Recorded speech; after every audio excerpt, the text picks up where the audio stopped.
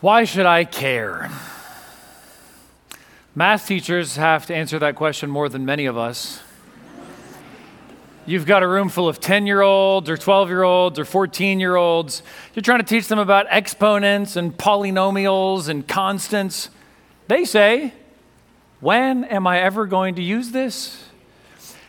If out there in the wild, I encounter numbers of such overwhelming force and complexity that I'm beyond my ability to deal with them, can't I always use a calculator? And so poor math teachers do the best they can to motivate their students day in and day out. It's an uphill slog, I'm sure. Why should I care? Whenever you ask that question, whether you know it or not, you're asking it because there's something else you care about that is putting the thing right now into question. Why should I care? Why should I care about eating healthy? I'd rather have as much ice cream as I'd like, thank you very much. Why should I care about getting enough sleep? I'd rather binge that new show on Netflix. Why should I care about patching up this friendship that's now on the rocks? After all, the other person started the fight. They're the one who's in the wrong. The way you rank those cares is not always conscious. Sometimes it's simply a reflex, a habit. You don't always think carefully or ask critical questions about what actually means more to you until you come to some kind of crisis. You don't care about what you're eating until your doctor tells you your cholesterol numbers are through the roof. You don't care about getting enough sleep until you doze off while driving and almost get into a serious wreck. There are so many things you don't care about until you get a wake-up call. And often, that wake-up call comes as a shock. It's a jolt. It's like an alarm clock. An alarm clock, that blaring noise that bursts your bubble of sleep and cuts right through. That's the kind of wake-up call it often takes.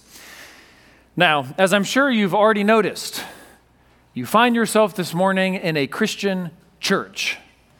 We've spent nearly an hour already singing hymns, reading scripture, praying together, and all of the most important realities we have given our attention to so far this morning are invisible.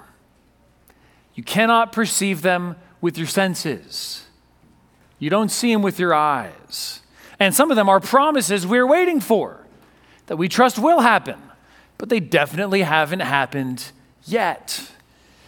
We've sung, "Behold our God," but you can't see him with your eyes. Sam read to us in Psalm 96, "Say among the nations, the Lord reigns." But we don't see his throne. And Sam read a few verses later that the Lord comes. He comes to judge the earth. But he sure hasn't yet. All of the most important realities that the Bible teaches us about are, by definition, matters of faith. As matters of faith, they're invisible. You can't see them. And one of the main challenges with believing all this stuff we can't see is that it can be hard to care. Out of sight, out of mind. Out of mind, out of heart. If you're a Christian, the question, why should I care, is a crucial one. Because it's possible simply to drift away from what you value most. If you're not a Christian, I recognize that you may not really care about all the spiritual realities we've been talking about. You might not believe in all of them or any of them. Whatever you do believe or don't believe, you're welcome here at all of our public services. We're glad to have you. My challenge for you this morning is this. If you're not a believer in Jesus, what could get you to start caring about these spiritual realities? What could motivate you to begin to seriously ask whether what the Bible says is true. This morning, we begin a series in a biblical book that has a unique way of jolting us awake to spiritual realities. The whole book functions like a spiritual alarm clock, blaring at us to wake up. The book addresses a wide range of challenges that believers face, wider than people often recognize, from persecution and martyrdom to wealth and worldliness and sexual temptation. And the book proclaims all the central truths of Scripture, that God is our holy creator, that he's the ruler of all things, that Christ has, by his death, achieved victory and has sacrificially saved us, and that Christ is going to come and bring his kingdom and renew all of creation. But this book teaches all these truths in a weird way. Turn with me to the book of Revelation, which starts on page 1028 of the Pew Bibles. Lord willing, over the next several months, I plan to preach through the whole book in 12 sermons. This morning, we begin our study with chapter 1, verses 1 to 8. The big question our passage answers this morning is, why should I care? Why should I care what this book says? As the first 8 verses, it's an intro to the whole thing, and it's grabbing our attention. It's grabbing our affections. Why should I care what this book of Revelation says? More broadly, the passage also answers the question, why should I care what the whole Bible says? Or what Jesus says? Keep those questions in mind as I read Revelation 1, verses 1 to 8.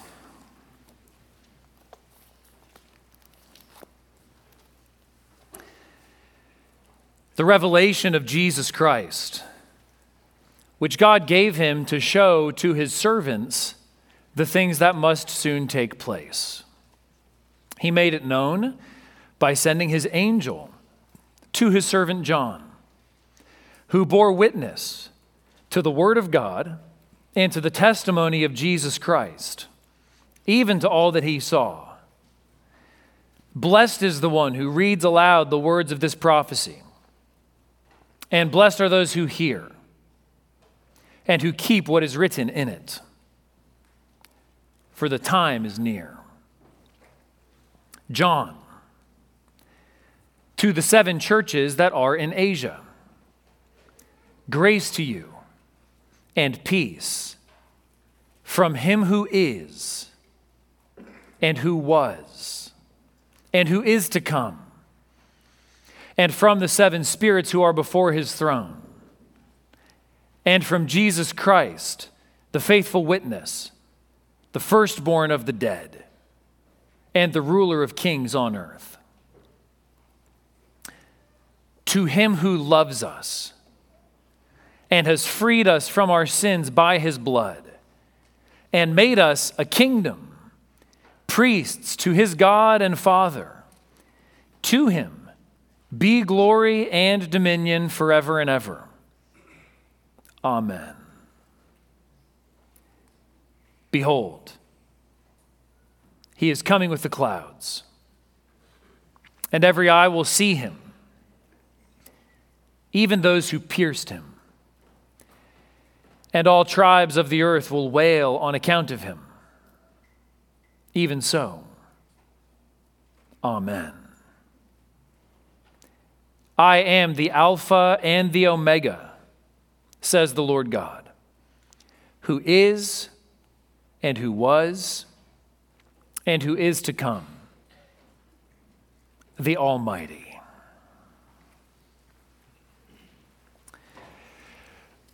In these 8 verses, John introduces the whole book of Revelation to us, and he does so in a way that does not assume you care, but that aims to get you to care.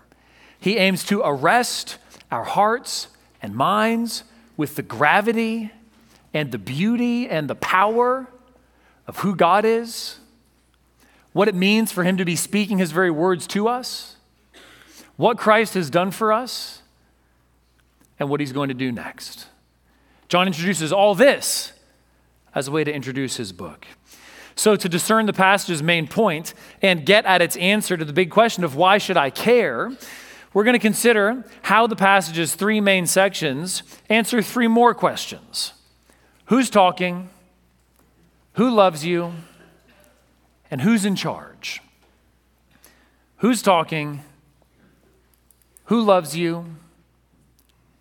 And who's in charge? Point one, on verses 1 to 3.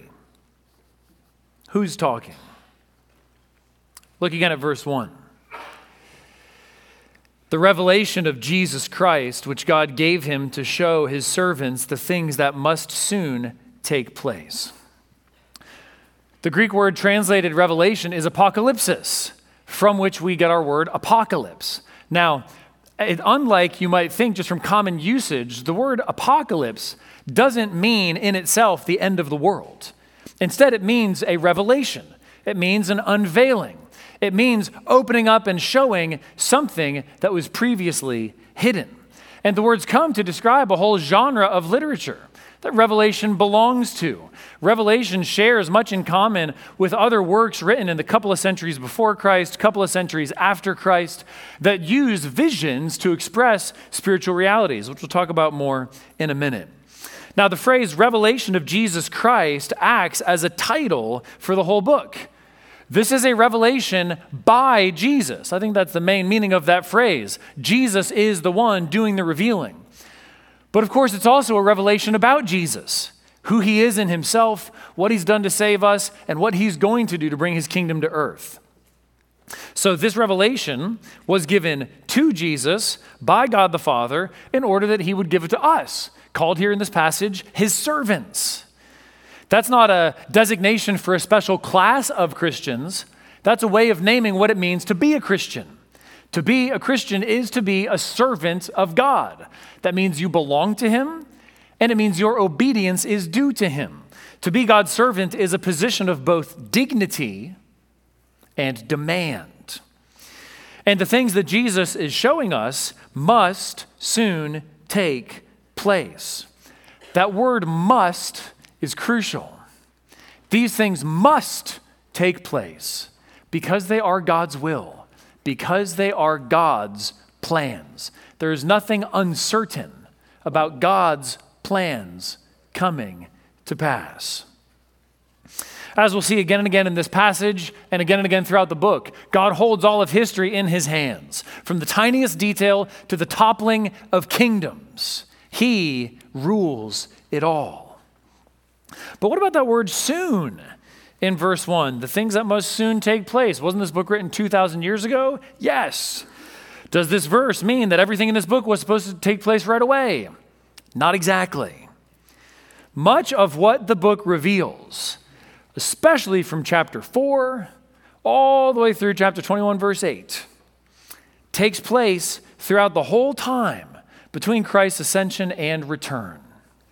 Much of what this book reveals are things that are taking place soon, and the time is near in the sense that they're starting to happen right now. This book is revealing not only the future, but the true meaning and spiritual reality of the present. The rest of verses 1 and 2 tell us how this revelation got to us. He, that is Jesus, made it known by sending his angel to his servant John, who bore witness to the word of God and to the testimony of Jesus Christ, even to all that he saw. John, the author of this book, identifies himself only by name, which means he must have been really well known if he could just say his name and expect everybody to know who he is. I think the simplest explanation is that he's the same apostle who wrote the gospel and letters of John.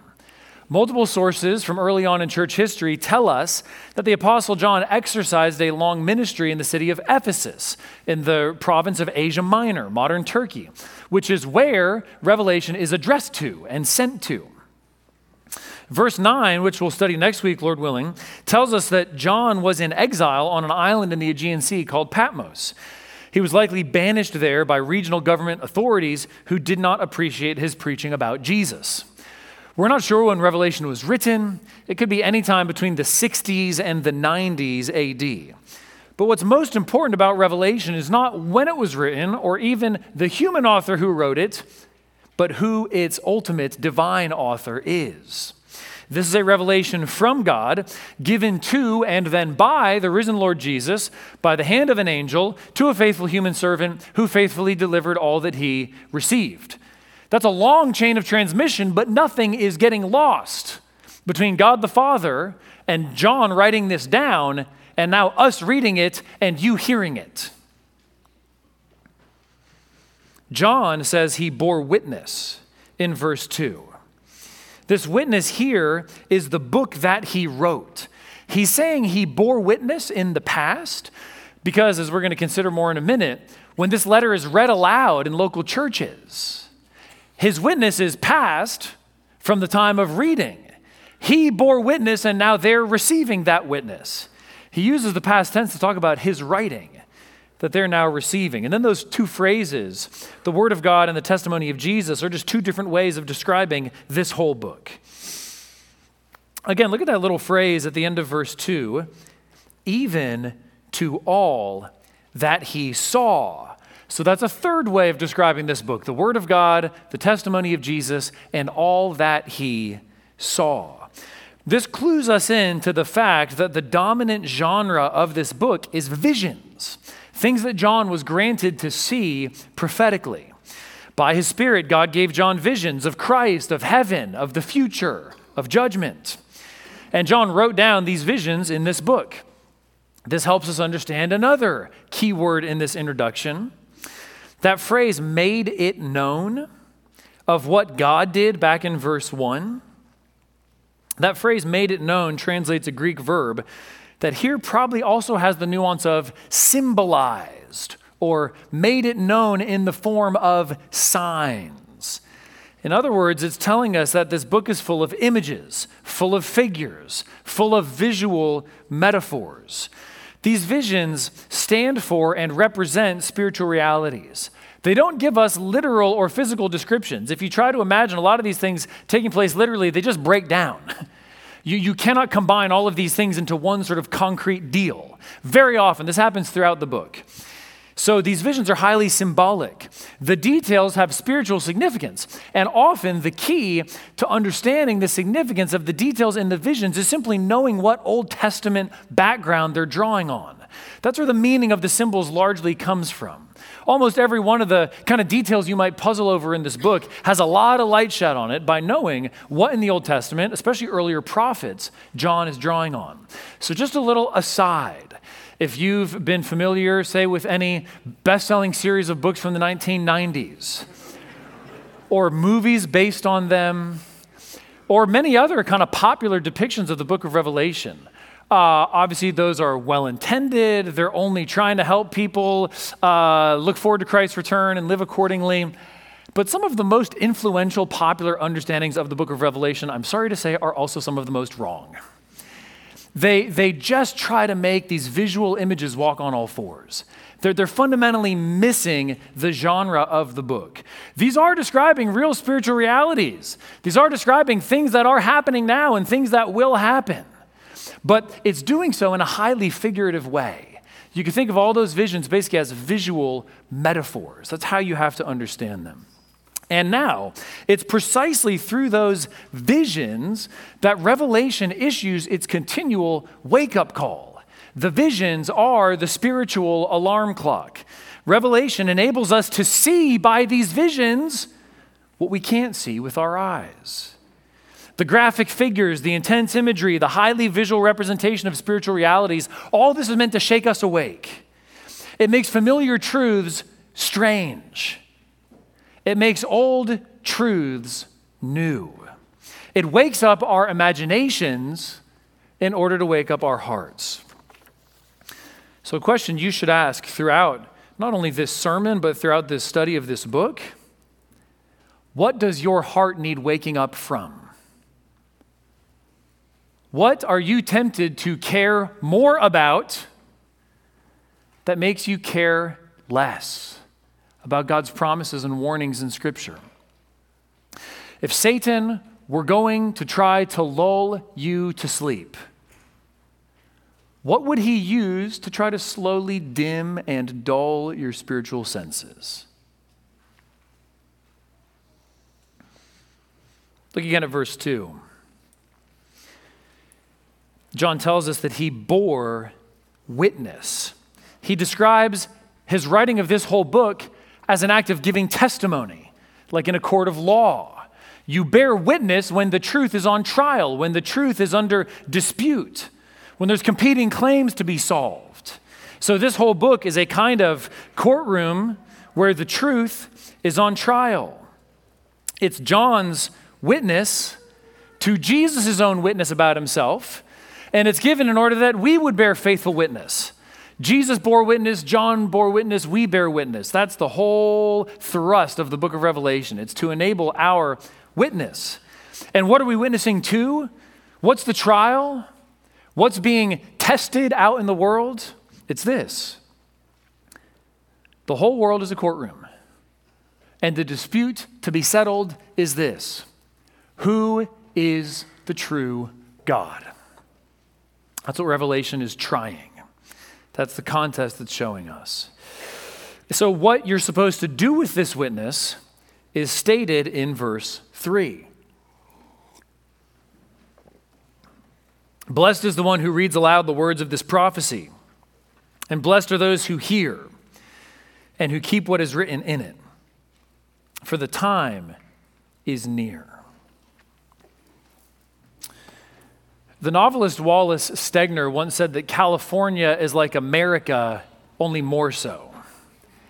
It's new, right? There's a pioneering spirit. People are going there to strike out and form a new life, and new ways of doing things. It's a kind of melting pot and collection of all these different kinds of people. Sort of like America ratcheted up. That's what you find in California.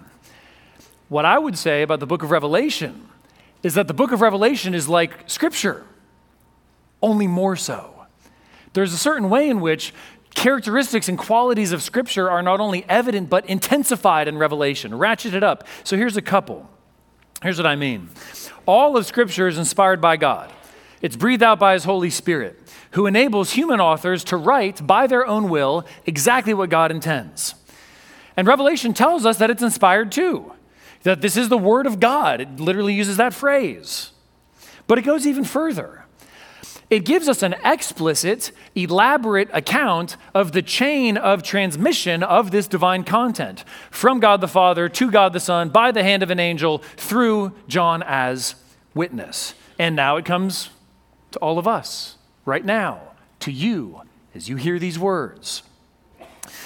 And here too in verse 3, Revelation is like all Scripture, only more so in this sense.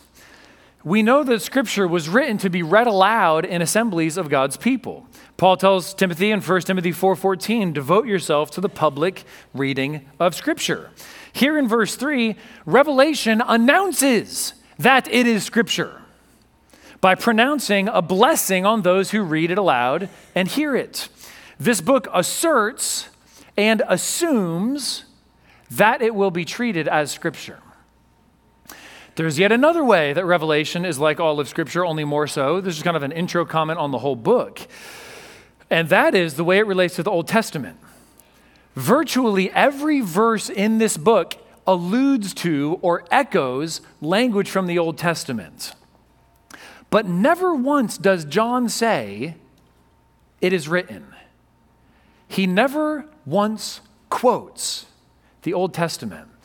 The Apostle Paul's writing under the inspiration of the Holy Spirit. He knows he's writing as an authoritative apostle, and then he will also appeal to the authority of the Old Testament. He does it all the time. John never does that. He just gathers up hundreds of scriptural threads from all over the Bible and weaves them all together into one seamless fabric of his prophecy. He never borrows authority from anywhere else. It's all straight from God through the visions he gave him. And in verse 3, he promises a blessing on those who read, those who hear, and those who keep. He doesn't mean keep like preserve safe in a box that you might just like take out and show to a visitor once in a while. He means keep in the sense of do what it says. Revelation is an intensely practical book. It is given to enable us to believe, to persevere in faith, to persevere in obedience, to resist the temptations of the world, to endure through hardships, all kinds of things that Revelation announces over and over again. It's an intensely practical book. This book was written not to be decoded like a secret message and just provide some kind of fantastical insight about the future. It was written, as Revelation 14:12 says, "Here is a call for the endurance of the saints, those who keep the commandments of God and their faith in Jesus." It turns out that when you boil down all the crazy imagery, it's really very simple. Believe, obey, worship, resist temptation. Jesus is going to come back. He wins. All who believe in him win. That's really all the book is teaching us.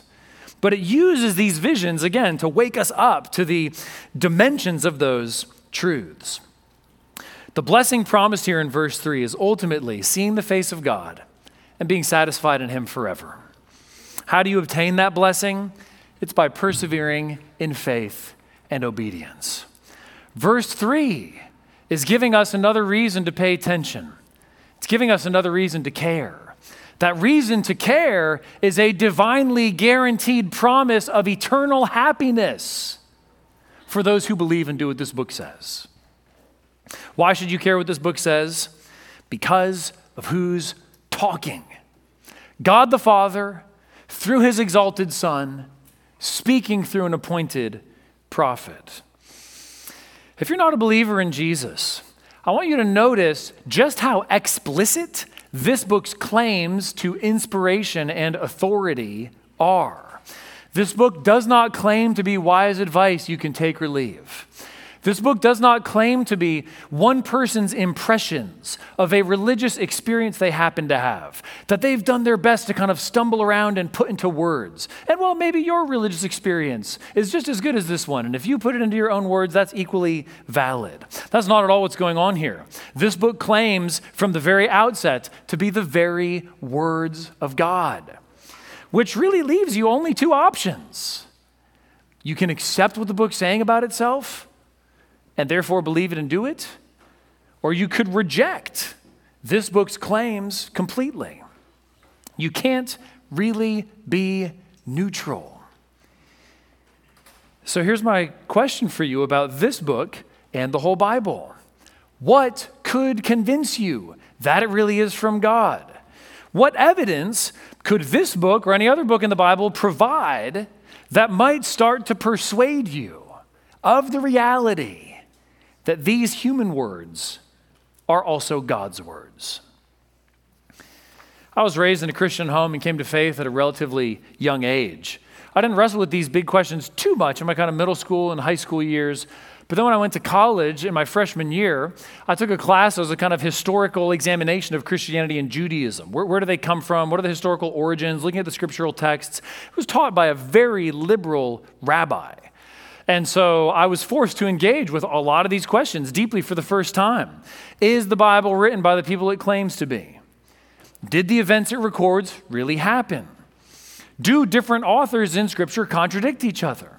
I started wrestling with all those questions and more. And since then, I've been thinking deeply about these questions for almost 20 years now. For those of you who aren't Christians, let me just tell you two reasons why I believe the Bible is what it claims to be. Two reasons why I believe that the Bible is the very words of God. First, the amazing unity of teaching across an astonishing diversity of cultures, historical periods, authors, and genres. It's easy to kind of overestimate, you think this is kind of like one simple thing. It's bound between these two covers. We Christians know the book as the Bible. It's really striking diversity. 66 books, several genres, 40 different authors from a variety of backgrounds and occupations. It was written over the course of 1,500 years against the backdrop of 10 civilizations on 3 continents, in 3 languages. and it all tells one unified story of redemption.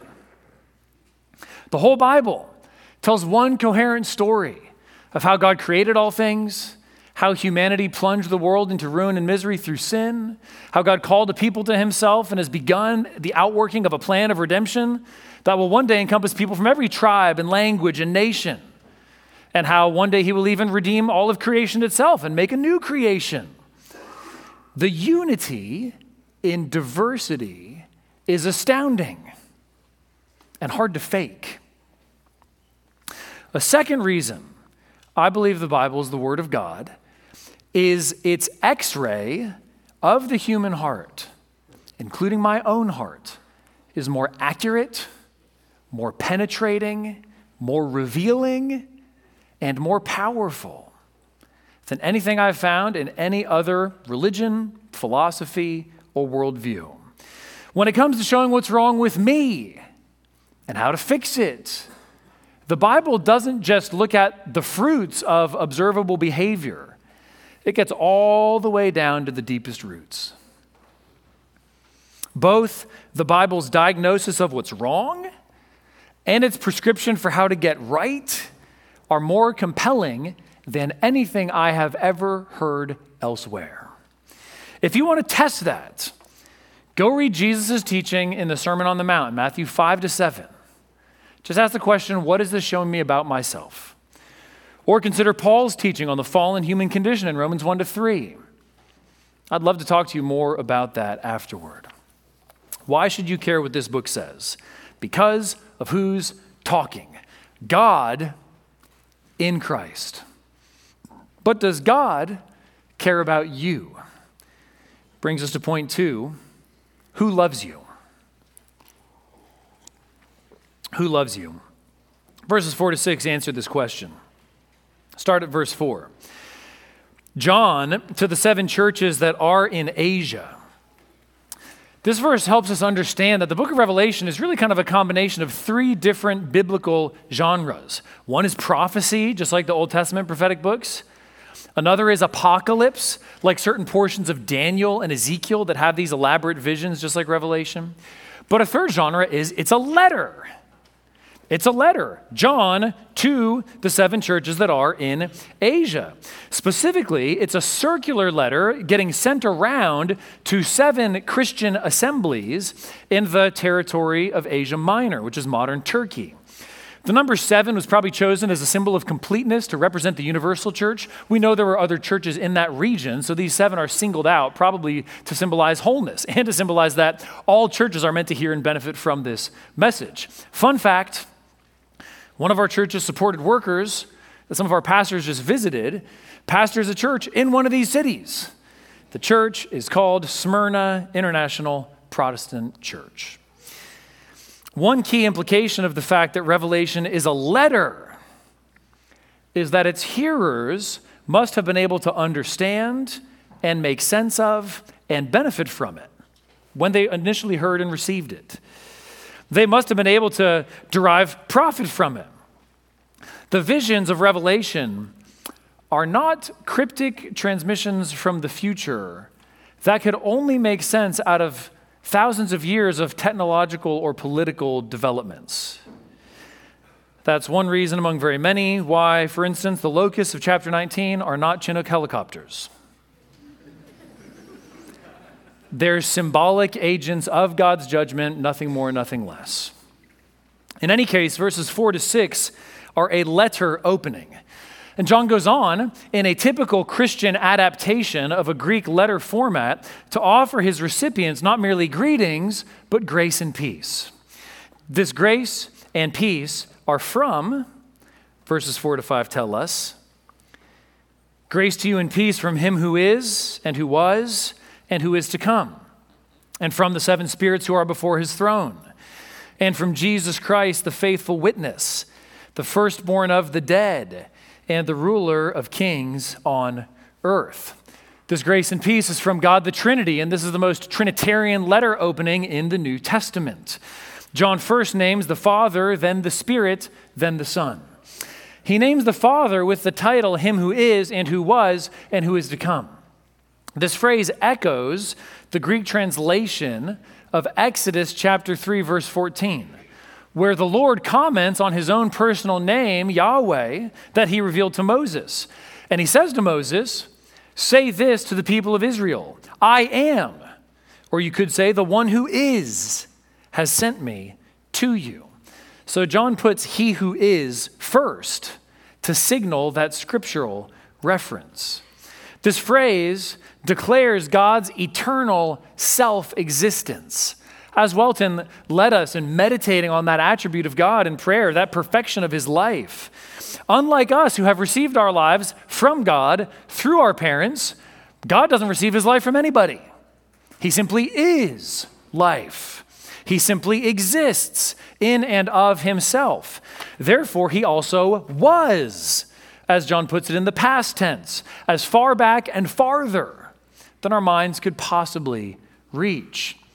But what about the third phrase? Him who is and who was and who is to come. John doesn't simply say that God will be. He uses a form of the verb to come. Why? Because that phrase describes not just who God is, but what he's going to do. As Sam read to us from Psalm 96, verse 13, the whole world will one day rejoice, for he comes. He comes to judge the earth. He will judge the world in righteousness and the peoples in his faithfulness. One day God himself will come in salvation and judgment. One key the book gives us for interpreting the phrase this way, just flip ahead to Revelation 11. The book does this twice. When God acts in decisive final judgments, when he wraps up all of his plans for this earth, brings it to an end and a new beginning, those who praise God in the book for this act, this final act of judgment, praise him in a very similar way, but not an identical way. Look at chapter 11, verse 17. Elders in heaven on their thrones praising God after his kingdom has fully come. We give thanks to you, Lord God Almighty, who is and who was. For you have taken your great power and begun to reign. What happened to the phrase "is to come"? You don't need it anymore because he did come. He will come. Back to chapter 1. John next names the Holy Spirit in an indirect way. The 7 spirits who are before his throne. Again, it's a symbolic use of the number 7. John is very fond of numerical symbolism. This is a metaphorical way of referring to the perfection and the completeness of the Spirit's works in all of its diverse effects. I don't think John is referring to 7 angels here. Sometimes commentators take it that way, because angels are not the source of saving grace. This is saving grace and peace from God. It doesn't make sense to name angels sandwiched between the Father and the Son like that. Then third, John names God the Son, Jesus Christ, the faithful witness, the firstborn of the dead and the ruler of kings on earth. Here, John provides a super brief snapshot of Jesus' saving mission that he accomplished for our sakes. After becoming incarnate, Jesus bore witness to the truth throughout his life and in his trial and even by going to the cross. That was all a witness to the truth of God. Then Jesus rose from the dead as the firstborn and the firstfruits of all who will be raised in him. Now ascended to heaven and seated at God's right hand, he rules over every earthly authority.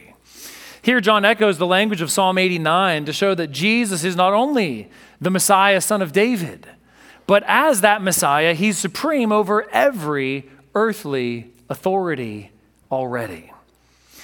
This rapid recital of Jesus' saving acts leads John to burst out in praise. So after this letter opening greeting, he gives us a doxology. And it's a doxology addressed to Jesus. We shouldn't miss this point. It happens several times in Revelation. Worship is rightly ascribed to Jesus. So John says, "To him who loves us and has freed us from our sins by his blood and made us a kingdom, priests to his God and Father. To him be glory and dominion forever and ever. Amen. Here, John gets right to the heart of what Jesus has done for all who believe in him, and he does it through the biblical lens of the Exodus. Jesus has freed us from our sins by his blood. Just like the Lord freed the people of Israel from slavery in Egypt through the blood of the Passover lambs. Jesus has made us a kingdom and priests to our God. It echoes the passage we had for our call to worship from Exodus 19, which is what God promised to the people of Israel after he brought them out of Egypt in the Exodus. That's what God said Israel would be. Jesus has now made us. John is saying that Jesus' death and resurrection have accomplished the final, perfect, complete Exodus. One of sin's most powerful and prevalent lies is that it brings freedom. I was having a conversation recently with someone who's not a believer, but they're very seriously looking into the faith. And he said to me, so you as Christians don't believe in sexual freedom? And I said, actually, that whole phrase is wrong. By what you mean by it. I understand what you mean by it. But that phrase is a lie. That phrase is misleading. Someone who's self-controlled, someone who's obedient to the Lord, someone who can master their own desires, they're far more free than someone who's a slave to their desires. Sin enslaves us. It promises freedom but delivers slavery. It holds out visions of a good life, of happiness, of flourishing, of fulfillment, but it blinds you and it binds you. Sin is slavery. Not only that, but it's an affront to the God who made us. By right, God is well within his authority, well within his rights, simply to judge us, to destroy us forever for our sin. And he promises to do that. He promises eternal punishment to all who persist in the slavery of their sin. But because God is abundantly merciful and gracious and compassionate, he redeemed us. He liberated us. He sent his son to pay the penalty necessary to purchase all who believe out of slavery to sin, out of being condemned by their sins and condemned by God eternally. Jesus died on the cross to pay that penalty, and he rose from death to inaugurate this new exodus of bringing us up out of the land of slavery to sin. That's what Jesus accomplished for us. That's the promise he holds out to you of cleansing, of freedom, of being liberated from sin, of being reconciled to God. If you've never turned from sin and trusted in him, recognize that to believe in Jesus is to enter into a state of freedom that you never could have imagined. I would encourage you to turn from sin and trust in him, not thinking your sins will give you freedom, but knowing that only Jesus can. Jesus has freed us and made us a kingdom and priests. That kingdom part has both a present and a future element. At present, we reign with him. We share in his authority. We conquer by him. Even though we experience suffering, even though we experience hardship and opposition, even though there's persecution, even though some Christians pay for their confession with their lives, all of that is sharing in Jesus' present reign. And there's a future element. As Jesus promises in Revelation 3:21, the one who conquers, I will grant him to sit with me on my throne, as I also conquered and sat down with my Father on his throne. Jesus also makes us priests. That means that we who believe now serve God in all we do, especially by offering him true worship and by worshiping no false gods. Now, why? Why does Jesus do all this? John tells us at the very beginning of his doxology in verse 5. To him who loves us. Note the present tense of the verb. Jesus demonstrated his love most dramatically by dying on the cross. And he went to the cross because he loved us. But he didn't just love us in the past. He still loves us. He always will love us. As Charles Spurgeon put it, Jesus' nature is eternal and undying, and such is his love. He could not love you more. He will never love you less. If you're a believer who struggles with assurance and you're prone to doubting your salvation, go looking for assurance in Jesus' love for you. Jesus doesn't love you because you're saved. You're saved because he loves you. Jesus doesn't love you because you're righteous. He counts you righteous and makes you righteous because he loves you. Jesus doesn't love you because of who you are. He loves you because of who he is. And that is good news. John worships Jesus for his love. It is the love of Jesus that causes John to break out in worship, which tells us that Jesus' love for us is divine. It's God's love. Only the God who is worthy of worship loves us like this. Why should you care what this book says? It's the answer to the question, who loves you? You who trust in Christ should care about this book because its author loves you like no one on earth can. He has loved you out of your sin and into his kingdom. He has loved you out of your slavery and into freedom. You should listen to what he says because every word, even the sternest warning, comes drenched in love. Who loves you? God in Christ. And he loves you like no one else can. Point number 3, who's in charge? Who's in charge? Last two verses of the passage, verses 7 and 8. John has introduced his book, its contents, where it came from. He's reminded us of the heart of Christ and what he's achieved for us.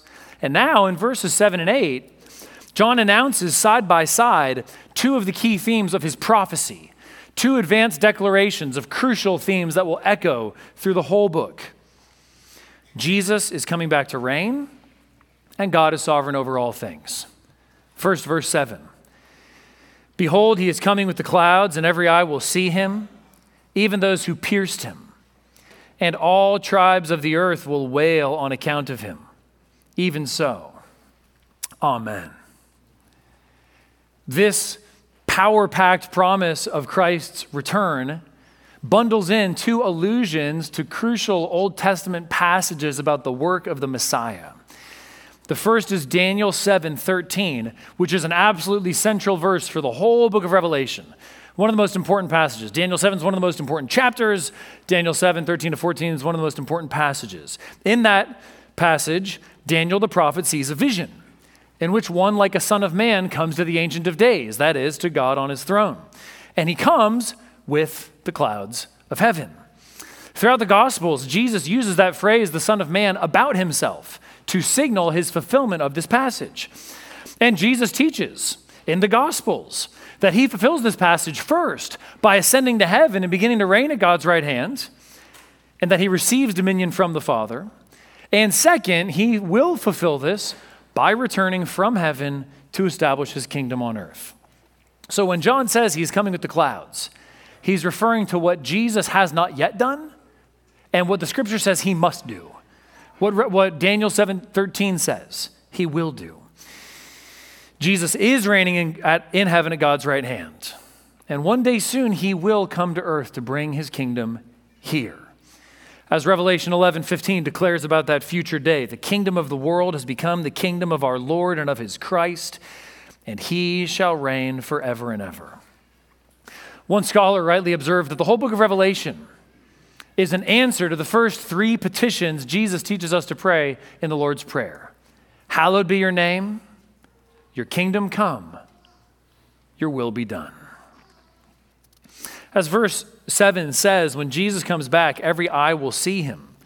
When they do, all the tribes of the earth will wail on account of him.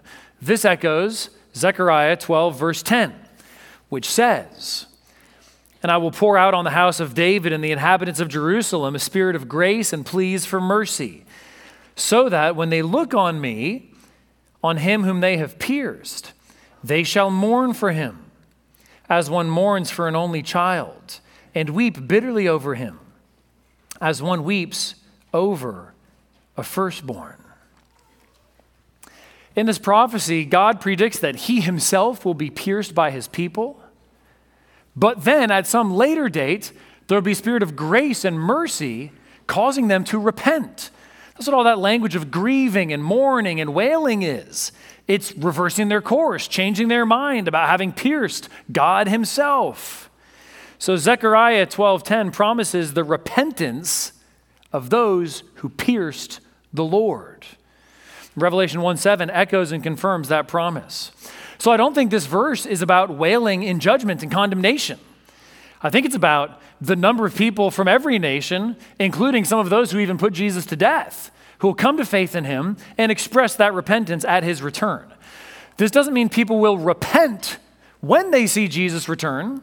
The only time for repentance is now in this life, before you either die or Jesus comes back.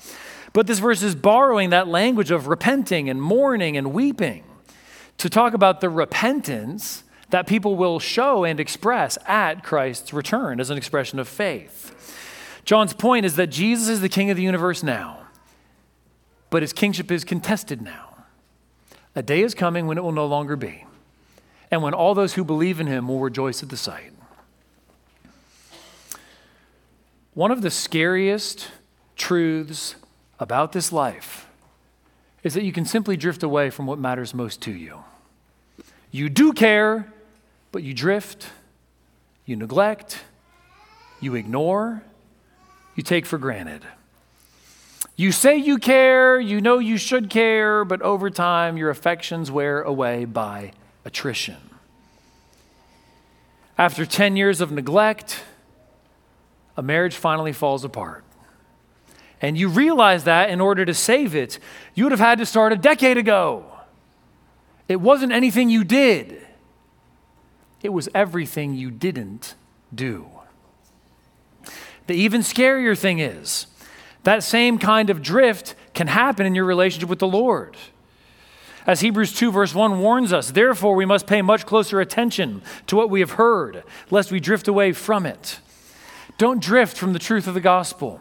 Don't drift from walking with the Lord. One key way not to drift is to remind yourself constantly that Christ is coming back. This life isn't all there is. What you see isn't all there is. Authorities that claim to be in charge are not, at least not in any final or ultimate sense. Sins that promise pleasure lie to you and then disappear and desert you. Earthly prizes that seem worth giving up so much for will disappear before your eyes. None of that will last. But Christ's kingdom will. So take the promise of his return to heart. Let it be a spiritual alarm clock that jolts you out of sleep. Brothers and sisters, members of CHBC, every gathering for corporate worship is meant to be that spiritual wake-up call. It's easy for worldly duties to dull our spiritual senses. It's easy for worldly delights to lull us to sleep. Every week when we gather around God's word and declare these truths to each other, we are calling on each other to wake up again. In verse 8, John declares his second matching prophetic truth, that God is sovereign over all things. God holds all of history in his hand. Verse 8, I am the Alpha and the Omega, says the Lord God, who is and who was and who is to come, the Almighty. There's two new phrases here that are in addition to what was already said in verse 4. It's that it's the Lord God talking. Sorry, three new phrases. It's that it's the Lord God talking, Yahweh, who revealed himself to Moses. It's that he's the Almighty, which is the Greek way of translating the Hebrew phrase Lord of hosts. He's sovereign over every spiritual power there is. And the third part that's new is God calling himself the Alpha and the Omega. He's the beginning and the end. Alpha and Omega are the first and last letters of the Greek alphabet. So the Lord is saying that he's the beginning and the end of all things. He's the beginning of all things as their creator. He's the end of all things as their goal and their fulfillment. All things owe their existence to him, and in him all things find their final fulfillment and satisfaction. Verse 8 is reminding us that God is in charge of everything, To God, history is like a little roll-up snap bracelet. He holds it in his hand.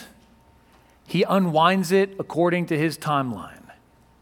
And when he decides, he brings it to a close. That's what the whole span of thousands of years, rises and fall of civilizations, that's what it looks like to God.